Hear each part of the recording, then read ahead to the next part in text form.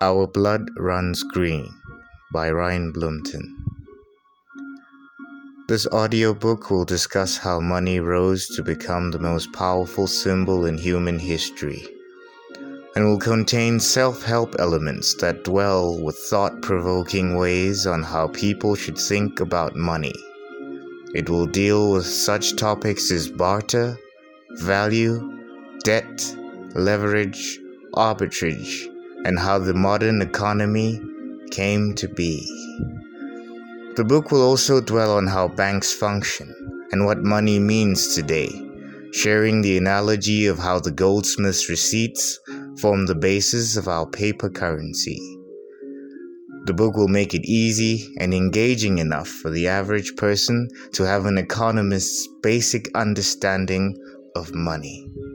Stocks, bonds, and other financial vehicles will be referenced insofar as how they are similar to money. Nothing beyond.